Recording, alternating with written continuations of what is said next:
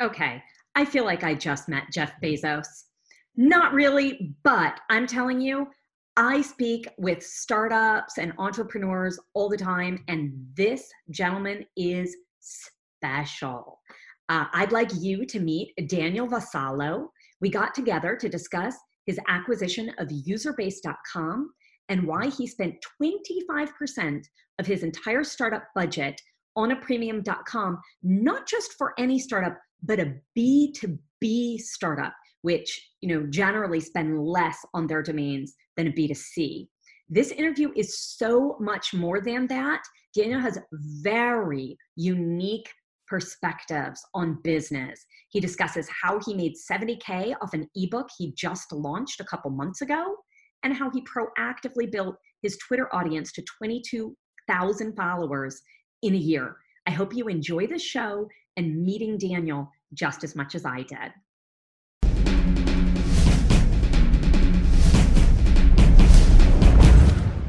FD was built by domain investors to increase your inquiries, sales, and profit. Forget spreadsheets and archived emails. Manage your entire investment portfolio in one place using a secure and completely confidential platform. Learn more at FT.com. That's EFTY, FT.com. Hey, Sherpa Network. I'm Tess Diaz, executive producer of DomainSherpa.com.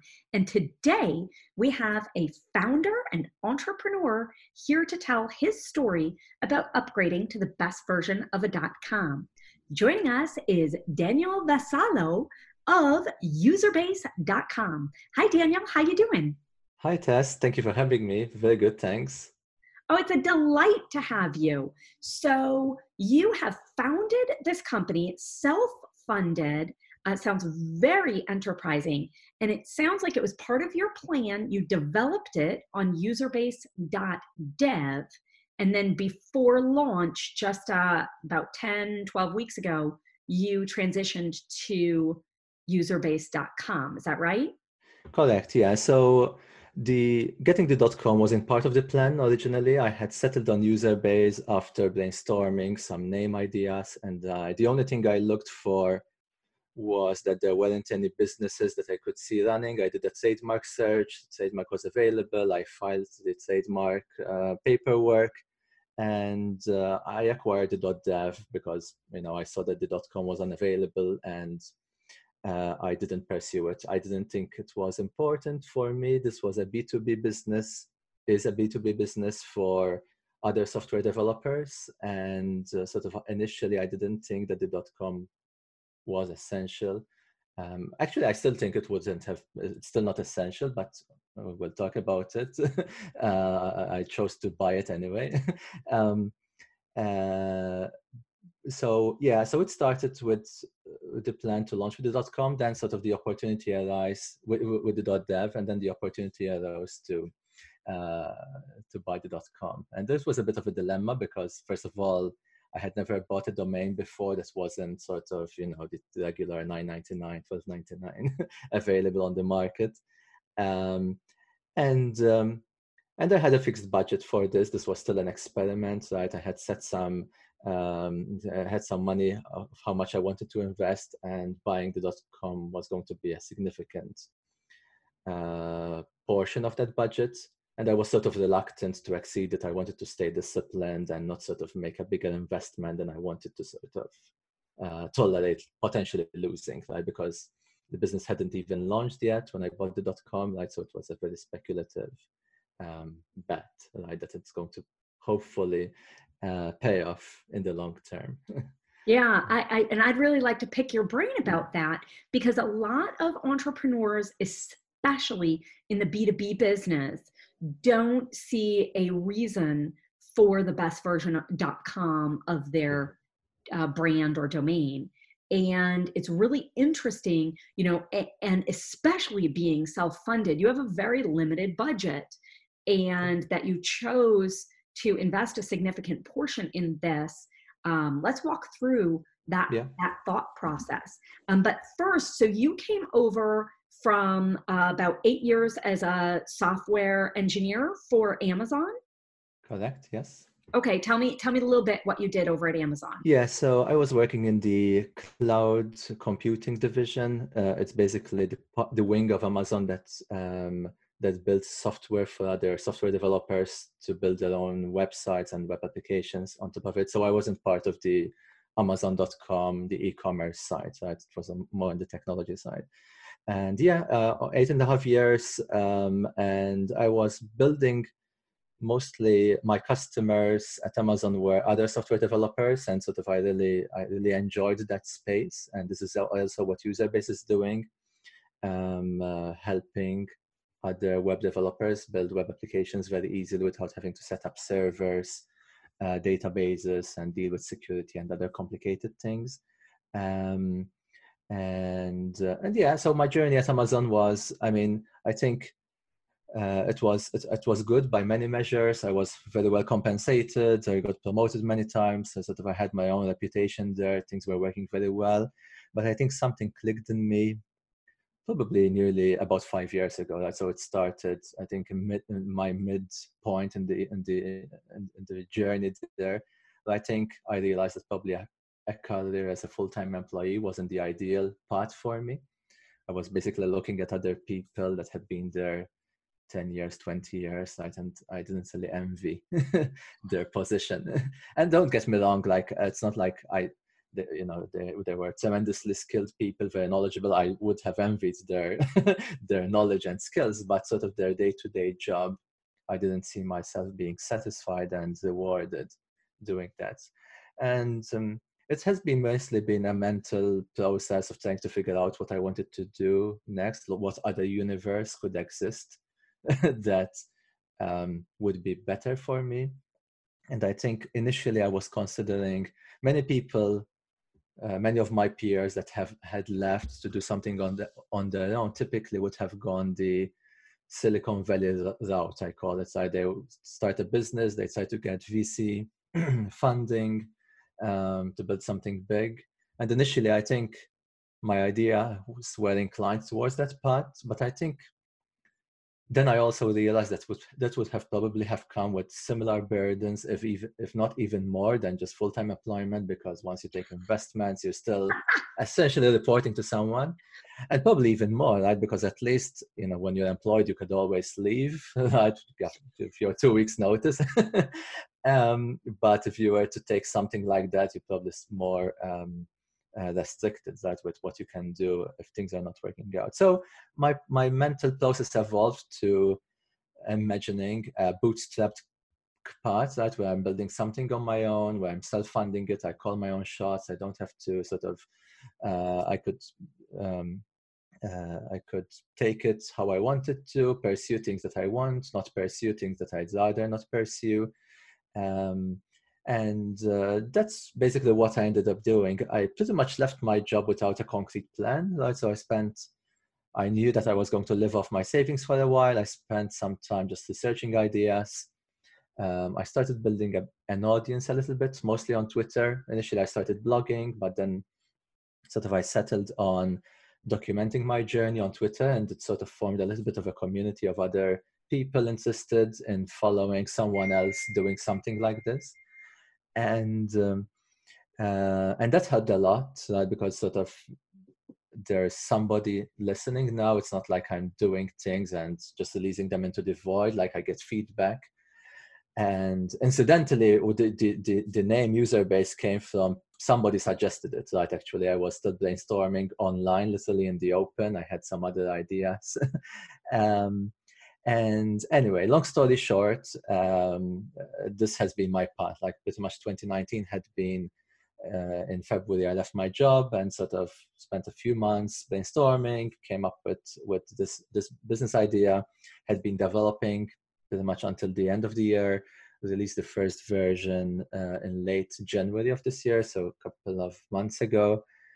And now I intend to keep growing it, keep sort of working on it. There's still lots more to do.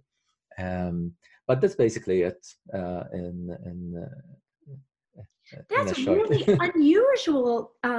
You started out with the idea of being an entrepreneur, I mean, most people start with an idea, a problem they want to fix, a product they want to sell, or a service. You started out with a lifestyle you wanted to pursue, and step by step have gone about it. That's No, that absolutely. And I think I think you described it correctly. Like it was this change had been a life. I wanted to basically, I realized that when I was a full-time employee that my lifestyle wouldn't have changed. There was basically very room for improvement, regardless of how much more I was getting compensated or how much more I was getting promoted.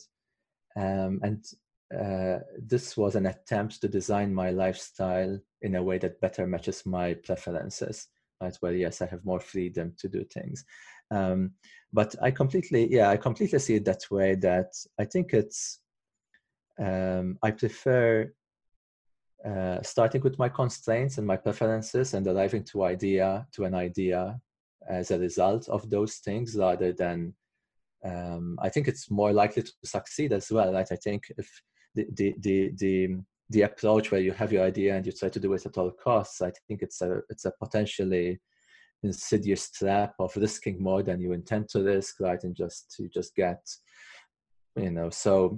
so tied to that idea that you start taking imprudent risks, right? And I basically tried to arrive to the idea by starting with, first of all, what can I afford to build, right? Because not everything I could do by myself.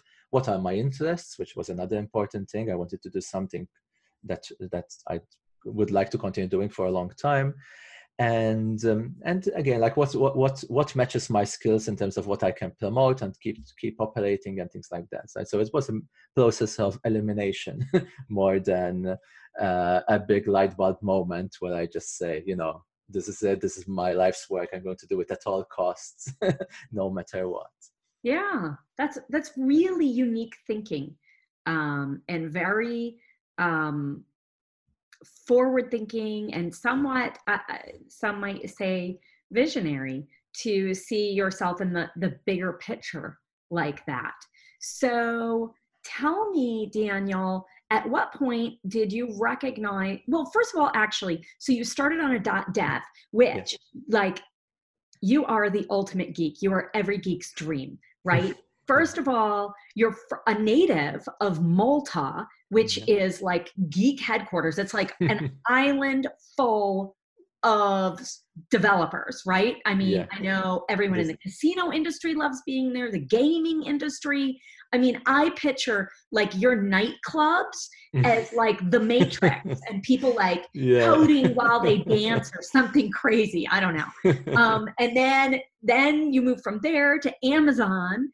And after 8.5 years at Amazon, you're still in the Seattle area, which is pretty much, I mean, geek headquarters, USA. So I think, first of all, just being surrounded by that ecosystem for so long must affect your way of thinking, all your perceptions. But .dev, not every, may surprise you, but not everyone knows about .dev. So, it's for developers. How did you get a .dev in the first place? Just real quick. Oh, no. To be honest, I didn't care much about the domain initially. I was considering even something that wasn't the exact name, like get user base or something like that, or try use base, some of these other creative ideas. I had heard, I knew several developers that had been getting the .dev when Google announced it. I don't remember. It was probably about a year ago, February 2019. So yeah, I didn't think much about it. I looked it up. It was available, and I grabbed it. The type of business that I have, it was the one that I was imagining, that business and customers are unlikely to be coming in from not even search engines, or not even from it was mostly word of mouth and high touch onboarding, right? So I didn't really think that having the signal of a good domain mattered much at that time, right? Then sort of my thinking evolved a little bit on that aspect. But yeah, initially I didn't think much of it, and I was very happy. Like I had a domain, and I didn't think much about it. Then what happened? If you want me to get into it, like out of curiosity, I was talking with someone online that's sort of a bit of a domain geek, and sort of he mentioned to me that I might want to look at acquiring the .com, and he recommended a broker. And again, like I thought, let's give it a shot. And I had a very low budget. I thought, I was already starting to feel that that there might be some benefits that wasn't necessarily in terms of discoverability, right? Which is what at the time, that's what I thought the .com mattered most. But I thought, then I was starting to think that just having the .com was just a signal that this is not some hobby project that I built in the weekends that I just threw out there. Like I invested a significant amount of money in it. This was something real and professional. And I was already starting to think about that the .com might signal that, right? That somebody using it might say, okay, again, like this is not potentially something smaller, that's subconscious. Fly by night company that's exactly right, and especially in this space, there's lots of that, right? Like very weekend projects, we call them. Like somebody puts it out there. If it sticks, we'll see. It was definitely not the case. But I didn't know what to expect. I had absolutely no idea whether something like userbase.com would go for $5,000 or $100,000. I had absolutely no clue. So I reached out to this broker, and he indicated that the price would likely be between $20,000 and so on and so forth. There was a $1,000 fee with the broker to do the initial and to try to reach out to the owner, and I paid it again. At most it would have been just an experience, like to learn and understand. Long story short, the broker managed to reach out to the owner, and the owner was asking for $100,000, which was beyond what I was expecting.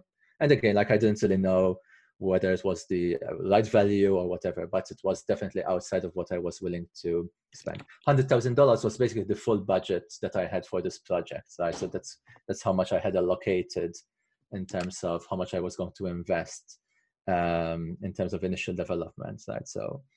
And then basically I forgot about it, right? But I did a Whois lookup, and I realized that it was going to expire. This is a really funny story, right? And I don't know how common it is, but it was going to expire in about 3 weeks. Right? So this happened in early November, like when I reached to the broker, and it was going to expire, I think, on the 28th November. And I set a monitor with GoDaddy to get alerted just in case it expired again. Like my complete ignorance about how all these things work, I just set this up, paid the fee, whatever it was, $20 or whatever, to set this up.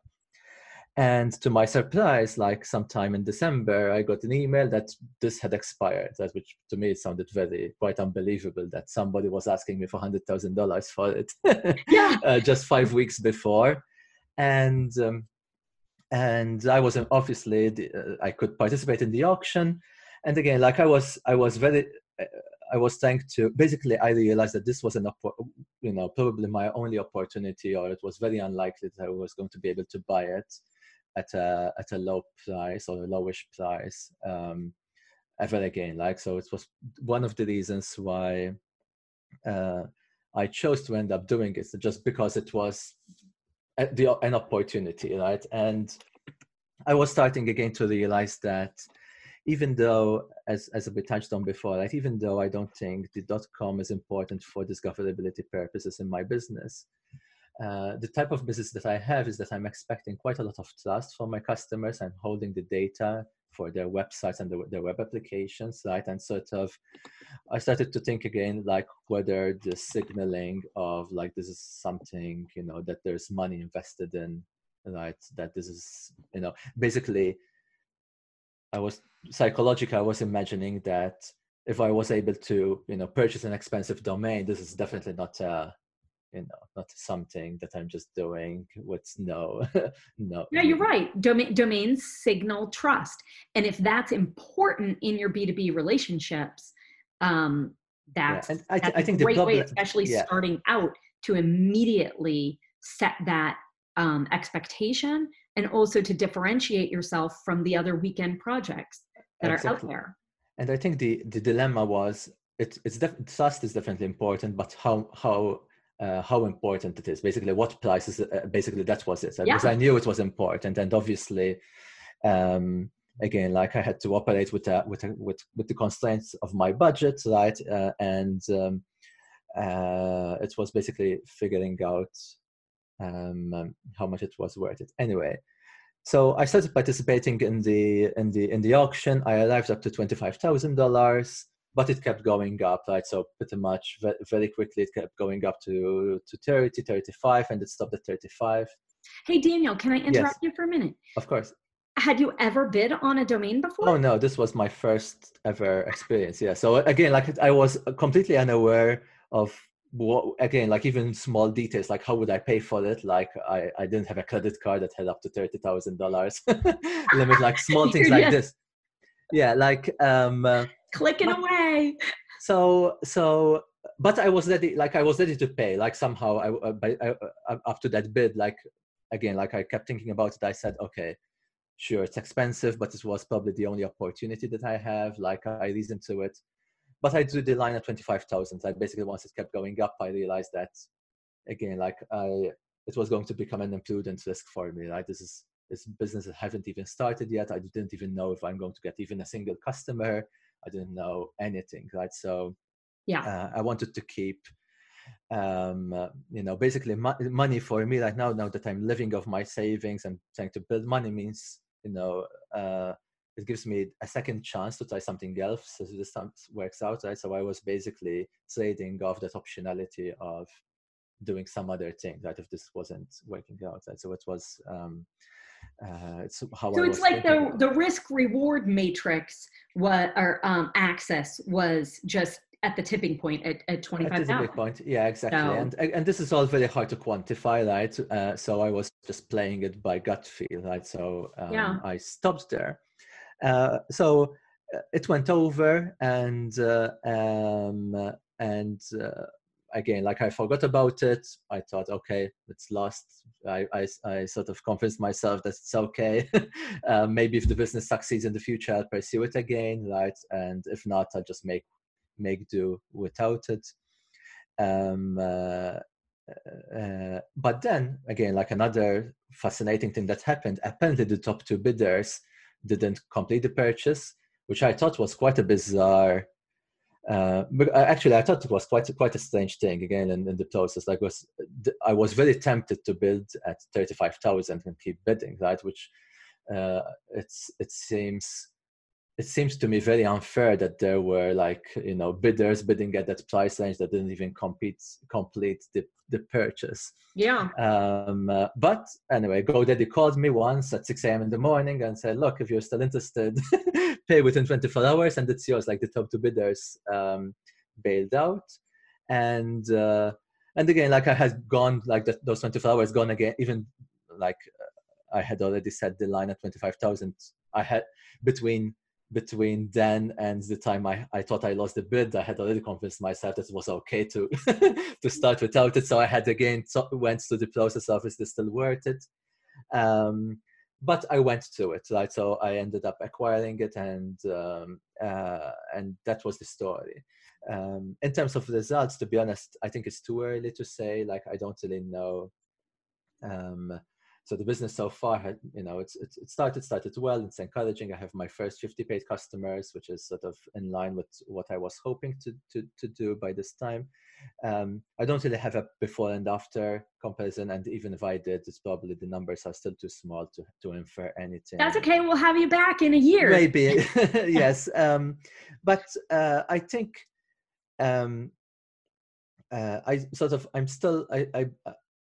I definitely appreciate more, like it was me reflecting, right, and then like looking at it from a different angle, right, because as we were saying before, right, before I was saying pretty much like there was nearly no value in it, but now I definitely, and I've put my money to where my mouth is to believe that there is some value, some significant value, right, in the signaling aspect at least, right, even if the discoverability is unlikely to be important for me.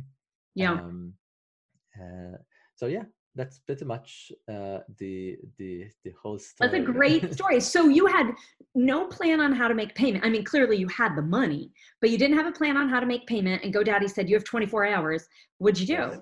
So I had a credit card with Chase. I had two credit cards with a bank with Chase that neither of them had enough limit, but them combined had enough. And then I called the bank, and they actually very quickly put all my limit on one of the cards, and that was sort of enough. And I just paid by credit card basically the whole sum. I think if it didn't work out, I would have likely reached out to GoDaddy to see what other arrangements, but I didn't get to that step, so I don't know. You probably know more than me what people tend to do. But again, yeah, it was. I think for me, if I got something out of it, it was again like this whole experience of how domain ordering and auctioning and things like that works. I don't think the lesson was worth $25,000, so hopefully I get something more out of it. But there was a little bit of that. Well, you got quite this story. That is a very unusual story. I mean, I read your article on Medium.com that you wrote about a year ago, why I left my 500K job at Amazon. And this too, you have another really unusual story. Most entrepreneurs don't this is not the typical acquisition process, but this is very interesting to hear how you went through the thought and decision-making process 3 times. First, when you reached out to the broker, then at the auction when you lost, and then when they gave you a second chance. And each time you really concluded this, the credibility, the signaling was so vital to what you're doing. How many startups do you see with all your friends and in your general ecosystem start and fail or change paths? No, I think it's very common, right, for startups to change paths at least. I think it depends a lot on the type of startups, the way they are backed. Most likely, mostly, I think the big category difference is whether you have investors or not. Right? I think once you take investments, there's certain expectations. If it looks like you're not going to them, you basically you get forced to either change paths or quit. Right? I think in my case, or in the type of bootstrapped businesses that I'm doing, where costs are low in terms of operating cost, even though developing was quite expensive, but now running it is quite low. The odds of failure are quite low, right? Because it's not really taking much time for me to operate. It's not expensive for me. Basically, even the front 50 customers that I have, they're pretty much already breaking even with all my expenses, right? And sort of, it's like the worst case scenario. Here is a slow success, I call it, right? That this takes 5 years, 10 years. And I'm like, this is the type of business that I'm willing to wait for it, right? I have nobody pressuring me. I could do other things on the side as well, which I'm doing, right? Some other small side projects. It's again, like it's how I've been thinking about the risk taking in this case, right? I didn't want to take on something with lots of obligations that has a high likelihood of failing, right? Because as we discussed before, right, this is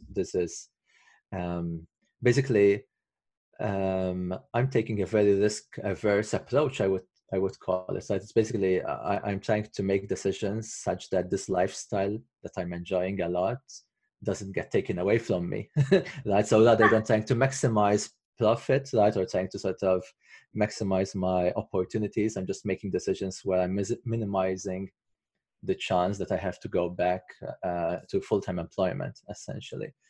And again, this thinking, right, sort of played a factor in my sort of where I drew the line of how much I wanted to spend in my domain, right? Again, just because my runway is my savings balance, right, and that was sort of chipping in from it. But no, I mean, all business are speculative at the end of the day, right? So I think sort of one way of mitigating that risk is just to have plans for either do other things simultaneously or just making sure that something that you're running that are the expenses are low, so that sort of there's very little cost in letting it develop, and not have to sort of the timer, right, where you have to make it work within 6 months, otherwise you have to sort of dissolve everything. I try to avoid those situations. That's really, really good advice, and clearly comes from someone who's been around it a lot and seen a lot. You took your time making this decision. So what do you expect in the coming year for userbase.com? Yeah, I think I'm expecting slow success. I'm expecting again, like, this is the kind of business that it's not an impulse buy, or you announce it and people are just going to get the credit card out of their wallet and pay immediately. I have to wait for people to have an idea to build a website or a web application or a mobile app. And then sort of they need to consider their options, and then they need to choose me, right? So there's that lag between the product being available and then sort of the customer's timing and lines with them being ready to do something about it. So I think so far all the signals are encouraging. As we said before, sort of lots of people tried it. Some became paying customers. This weekend, actually, there were a couple of my customers that announced their own web applications. Right? It was sort of the first time that my customers are building their own businesses on top of my business, which is good. That's exciting. At least the first time that I know about it. So I think I don't really have a plan. Actually, I'm not a big fan of even planning, right? I think I sort of like to keep options open, and I take it step by step, play it by ear. Definitely, if there was a plan, definitely I intend to keep this going, right? I have no intention of, if this doesn't reach some goal, I'm going to shut it down, or I'm going to do that or this, right? So this is basically keep improving slowly, like keep listening to customer feedback, adjust accordingly, and basically, yeah, keep iterating, right? I think for me personally, in the meantime, since sort of I still haven't yet, I still can't claim that I have made self-employment completely sustainable, right? I'm still sort of not earning enough money from Userbase to sort of pay all the bills. I'm still potentially exploring other small side things. Like, for example, I wrote an ebook recently, which did very well, about my sort of a technical book about sort of some of the work I did at Amazon, which did spectacularly well. Actually, I did believe it. I was quite surprised. I managed to sell. So I released this on Christmas Day. So about, I think, 11 weeks, and managed to sell about $70,000 of worth of, pretty much this was an ebook, right? So my costs were practically nothing. And this was all marketed on Twitter, right? So we talked about it before, right? Where I started building this audience, right? Which I've been documenting my whole journey, right? All these details that we're talking about, even the domain process, right? I shared on Twitter when the first time I reached out to the broker, and the broker came back with 100K. I tweeted about it, got some attention, people were interested, and same about the auction, right? After I thought I lost it, I posted that I lost it, right? And sort of, it's all pieces of information that helped me gather, I think, about 21,000 followers on Twitter, where I started pretty much from nothing last year, all pretty much by documenting what I'm doing. And so writing this book was another idea, like an experiment. I time boxed pretty much a month of working on it. I didn't even spend a month. I spent about 20 days, basically. It was a topic that pretty much wrote itself. Right? It was something that I understood really well, and I just had to basically articulate it in words. And I've put it on this platform called Gumroad, which allows you to sort of sell digital creations, like things like that, like ebooks or software, very easily without having to set up merchant accounts with banks and so on and so forth. And I just tweeted about it on Twitter. Like basically, I wrote this, so I would be honored if you check it out. And pretty much on the first day, I sold like $10,000, which was quite incredible. Again, like I had never wrote anything. I had never been paid for for writing before. And since then, sort of sales have obviously declined since the launch day, but I'm still making a couple of $100 a day. Right? I expect them to slow down because I think that's the nature of this business, right? We get like this big spike initially. And but basically this opened up another opportunity for me, right? That I could probably do something like this again, like, and sort of supplement my income. And I'm thinking, in fact, I was just thinking about it this week. Probably my audience basically on Twitter has been very curious about the process of building an audience. Right? It's sort of, I've been talking about it a lot in terms of how I'm sort of being able to, again, like without pretty much any social media experience until last year. I've been just experimenting. We started with that blog post that you mentioned, and then sort of settled on Twitter. And I think this is another topic that there's lots of interest about, that I could probably write something on. That again, like, could sort of be another, it's part of the whole entrepreneurial journey, right? Sort of basically multiple income streams. It's something that I underestimated in the beginning. When I left, I thought that I'm going to sort of focus on one thing, and then if it doesn't work out, I'll do something else. Like, so I had like this idea that things are going to be, I'll do things in series rather than parallel. But now I'm realizing that it's even at the cost of efficiency or losing some focus, that it's nearly easier to do some things in parallel. It's just, you know, these things are very randomness laden, I call them, like where you're starting a business, like you don't know if it's going to work out. If it's going to work out, you don't know when or how long you're going to have to wait. I think having like 2 or 3 things in parallel makes it just more comfortable psychologically. You're just not feeling you have all the eggs in one basket, right? If you have this and this and that, right, it's just easier to shift attention to one or the other sometimes, right? And it just tames the uncomfortable, uncertain part of it, right, a little bit. I think that's a quotable quote. Yeah. It tames the uncertain, uncomfortable part of it. You're right, very much so. So your ebook, I do want to give you a little shout out, gumroad.com. And if you just search like AWS Good Parts, AWS Good Parts right away.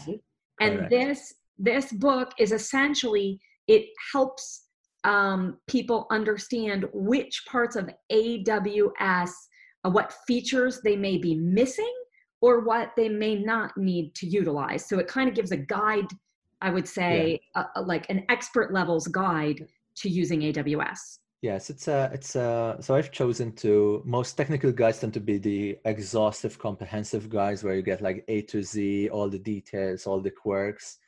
This is a very, like, this AWS, right? It's the sort of the product that Amazon sells for developers, right? But it's super extensive, right? There's like thousands of small features and things like that. And sort of in this book, I focus on the most important parts, right? That's why sort of it's not an exhaustive guide.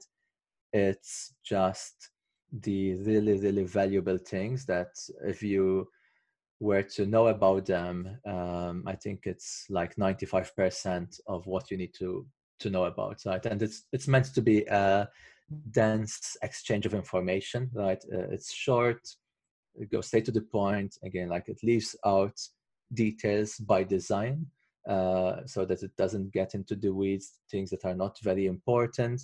And I think this format worked well for both things. Again, like, because I time boxed it, I wanted to do something quickly. I didn't want to invest a year. Like, some of friends of mine that have written technical books, like, spent like months and years, right? And working with a publisher, and like, it's a big full-time commitment. This was, again, like an experiment. I had no idea whether I was going to sell 1 copy or 100 copies. right? The outcome was definitely beyond what I expected, like selling, I think I sold like over 2,000, I think 2,100 or something like that copies so far. But at the time, again, like it was another speculative risk, right? Speculative bet, My and I wanted to favorite- keep it small. I like when you posted on Twitter, you're like, I'm kind of honored that someone used fraud Oh yeah, to buy my book. that was a like funny. that's when you made it, Daniel. I'm going to Yes. steal someone's credit card so I can buy this. Yes. Hilarious. So, I think that our audience would love to hear just a little bit about your Twitter journey. Yeah. So, you're saying you started on Twitter a year ago. Mhm. I'm looking, you've only posted, a little over 6,000 times. Yeah. I guess in a year, that is a Yep. lot. But you have 21.2 thousand followers. And you are an extraordinary subject matter expert. So I think, you always have to look at what you have to offer first. But then so the first thing you did was write the post for Medium on and a great title, Why I Quit My $500,000 a year job at Amazon. And then just from there, what was your journey? Yeah. What tips do you have for others? No, yeah, this started again. It wasn't part of my initial plan to focus on building an audience, but it was literally in the first week. Like I remember, so I left my job on February 1st, like it was a Friday. On Monday, like I sat here at the same desk and I was thinking of I'm going to start building something, building a product. But very quickly, I had a little bit of a small crisis. I was imagining myself spending 2 months, 6 months building something, and then I announce it, and nobody shows up, right? And then what, right? So I had heard from other people, right, that it's good to have an audience. But I didn't even know what it meant, to be honest. Like it was like a vague term that I heard before. So I spent that week, instead of trying to build a product, right, trying to imagine, to be honest, researching a little bit what building an audience meant, and sort of trying to think what I had that I could offer, right, that might be interesting.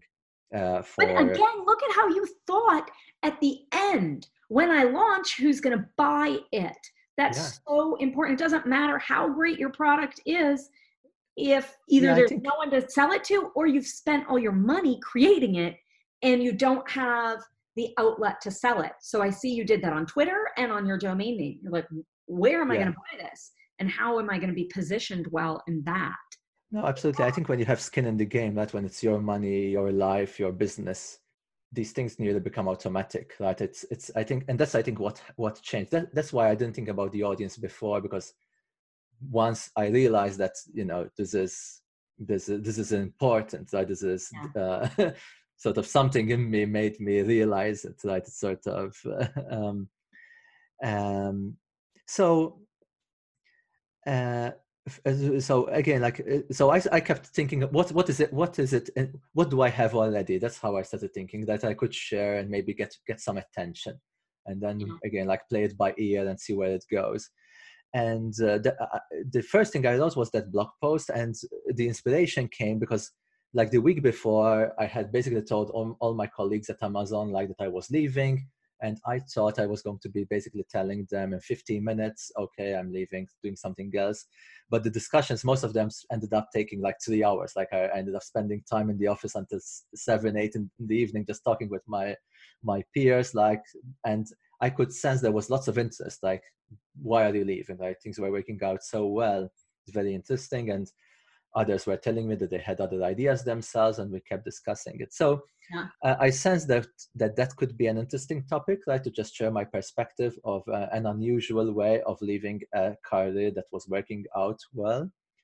And I think, to be honest, I think I was a bit lucky. I wrote it on Medium. I posted it on a couple of places, like there's a Hacker News community, and there's like Reddit and a couple of places. And it got ton of visits. I think got something like 40,000 views in the first couple of days. Got picked up by a few sort of high-profile people on Twitter. And it got me my first, I think it got me my first 800 followers. I started from pretty much zero, and those couple of days. And then I kept pretty much building slowly from it. I think initially, like the next couple of weeks, I wrote a few other blog posts, pretty much sort of like sharing a bit of details about my financial planning, about how I allocated my savings and how I dealt with health insurance, life insurance, and other things that I thought were interesting. Got a little bit of more extra attention. But I settled on Twitter as my platform of choice because, I mean, writing a blog post takes time, right? I mean, that blog post took me a couple of days to do it, right? And Twitter just felt more natural in terms of documenting something as it's happening. Basically, I realized that that's where the interest is. Like, people seem to be very, very fascinated by following a story along in real time, right? Because I think when you're explaining a story, you know, in retrospective, right, sort of, you always get the sense like you never really know what the author is leaving out, just, you know, sharing only the good parts and like leaving out all the other things that fail and whatever. But I think sort of I sense that there's interest, right? And, you know, let me just explain little by little what I'm doing, how I'm thinking about options. I again, like, it's very hard to measure in the beginning. Like, I was just experimenting with sharing different things, and I was sort of sensing that just by people responding and people liking my tweets and engaging, that there's interest in journey documentation, basically. And it's what I kept doing. And I think initially the following started to grow after those initial 800 followers by engaging with other people, right? And by basically replying to people that ask me questions like, how did you do that? And sort of, it's pretty much word of mouth, right? It's initially it was quite slow. Nowadays, I see the manifestation of word of mouth pretty much every day. I like wake up and I see notifications on my phone, like people saying, you should check out Diva Salo's Twitter account, you should check out Userbase, you should check out this. Like, these are strangers that I don't know, but, you know, but they know me a little bit just by following me, and they're just recommending me to their friends. Yeah. And this was happening even in the beginning at a much lower scale, but I think this is how the growth started, right? Where you get sort of a small base of people that have started to know you a little bit. Sometimes they email you, you communicate back, and sort of you form a little bit of a relationship, and they keep telling their friends about you, right? And it just keeps growing like that. And no, this was a fascinating dynamic and very fascinating experience as well. And probably I would say that my biggest asset, if you were to call it that way, that I've built over this first 12 months has been the audience, right? Because I think it's just the ability to be able to announce something and somebody is listening back is super valuable, right? Like the book, for like to try to measure it in financial terms, like the book, I could have written it like 12 months ago, right? As soon as I left the job, but I'm pretty certain I wouldn't have sold any, right? Maybe a couple of friends that would have sort of Felt bad me personally, felt bad for me, exactly. The fact that like it managed to sell so well, right, to make $70,000 and just very quickly. And it wasn't necessarily my own followers that bought it, right? It was just this effect where some did, obviously, but some just mentioned it to other people, right? And just said, you might want to check out this book, right, from this guy, right? And it's fascinating. Like the tweet when I announced the book got something like 400,000 views, right? Which quite way beyond my normal organic reach of typical 20,000. Right? Yeah. So it's quite incredible, right?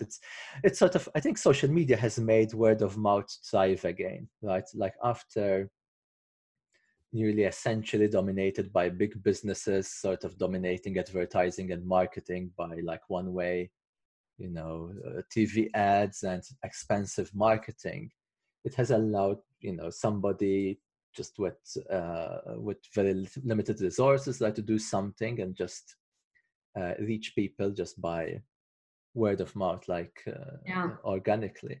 Yeah.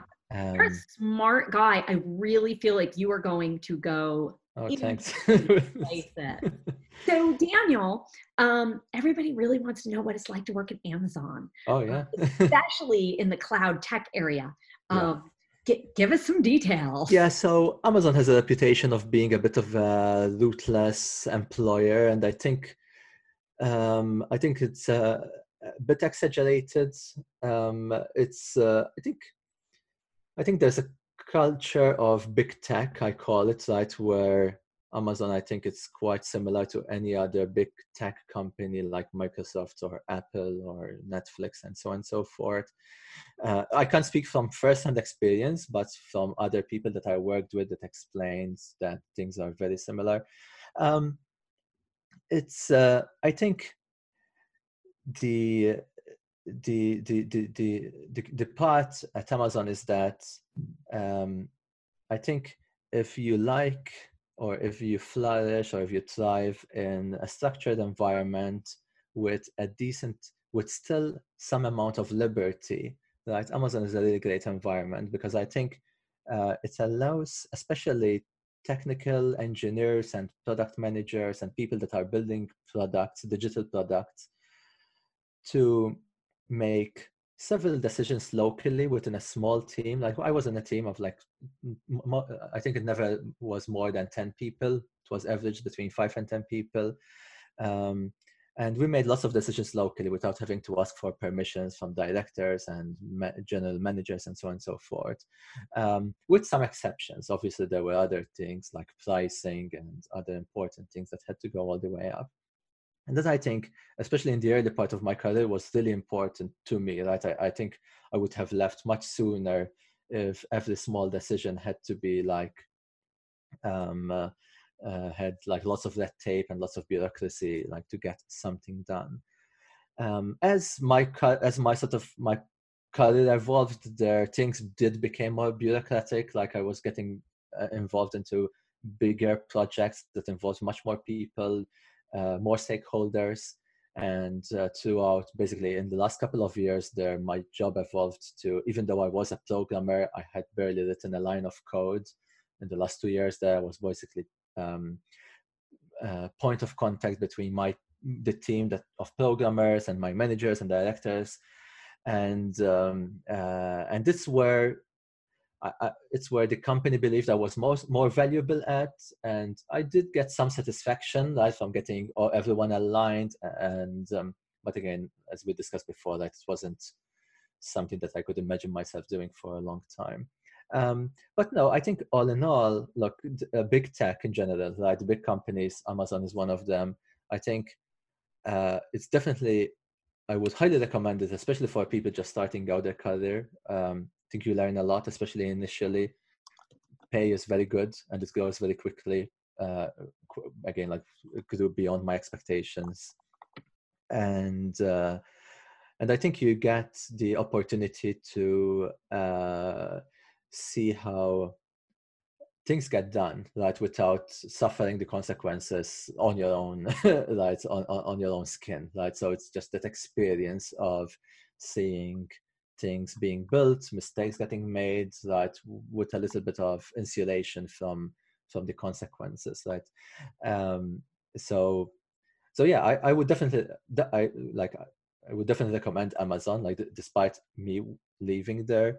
And I got a lot out of it. Probably, I think if I were to look back, I would have wished that the 8 years were a bit more condensed into like 4 years or something like that. But you can't really say, right? I think it's the whole period that ends up making you who you are, right? So it's hard to tell in hindsight.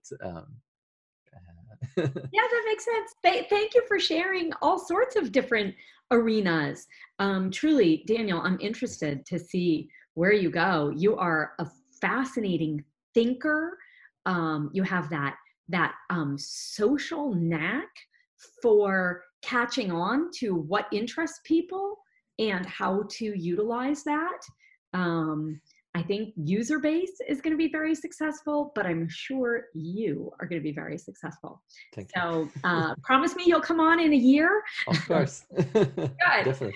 All right. We'll say goodbye to our network. We'll see you all next time. Thank you. Thank you, Tess, for having me. Of course.